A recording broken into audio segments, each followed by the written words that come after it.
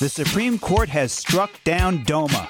I'm singer-songwriter Patty Larkin, and this is the Civil Liberties Minute with ACLU attorney Bill Newman. The Supreme Court has struck down the Federal Defense of Marriage Act, which defines marriage for purposes of federal law as between one man and one woman only.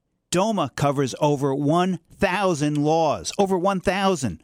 The law prohibits equality for gay married couples in the spheres of taxes and Social Security and healthcare and bankruptcy protection. Literally over 1,000 different ways, including gay married couples not being allowed to be buried together in veterans' cemeteries.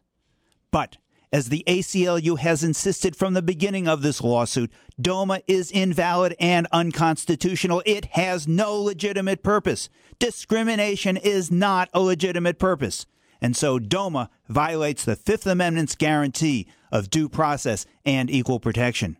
The question of whether a marriage valid in one state must be recognized in all the others will await further court decisions and presumably a final decision by the Supreme Court at a future date. In the meantime, for now, there is no question. There, in fact, is great reason. Indeed, the time has come to celebrate. The Civil Liberties Minute is made possible by the American Civil Liberties Union because freedom can't defend itself.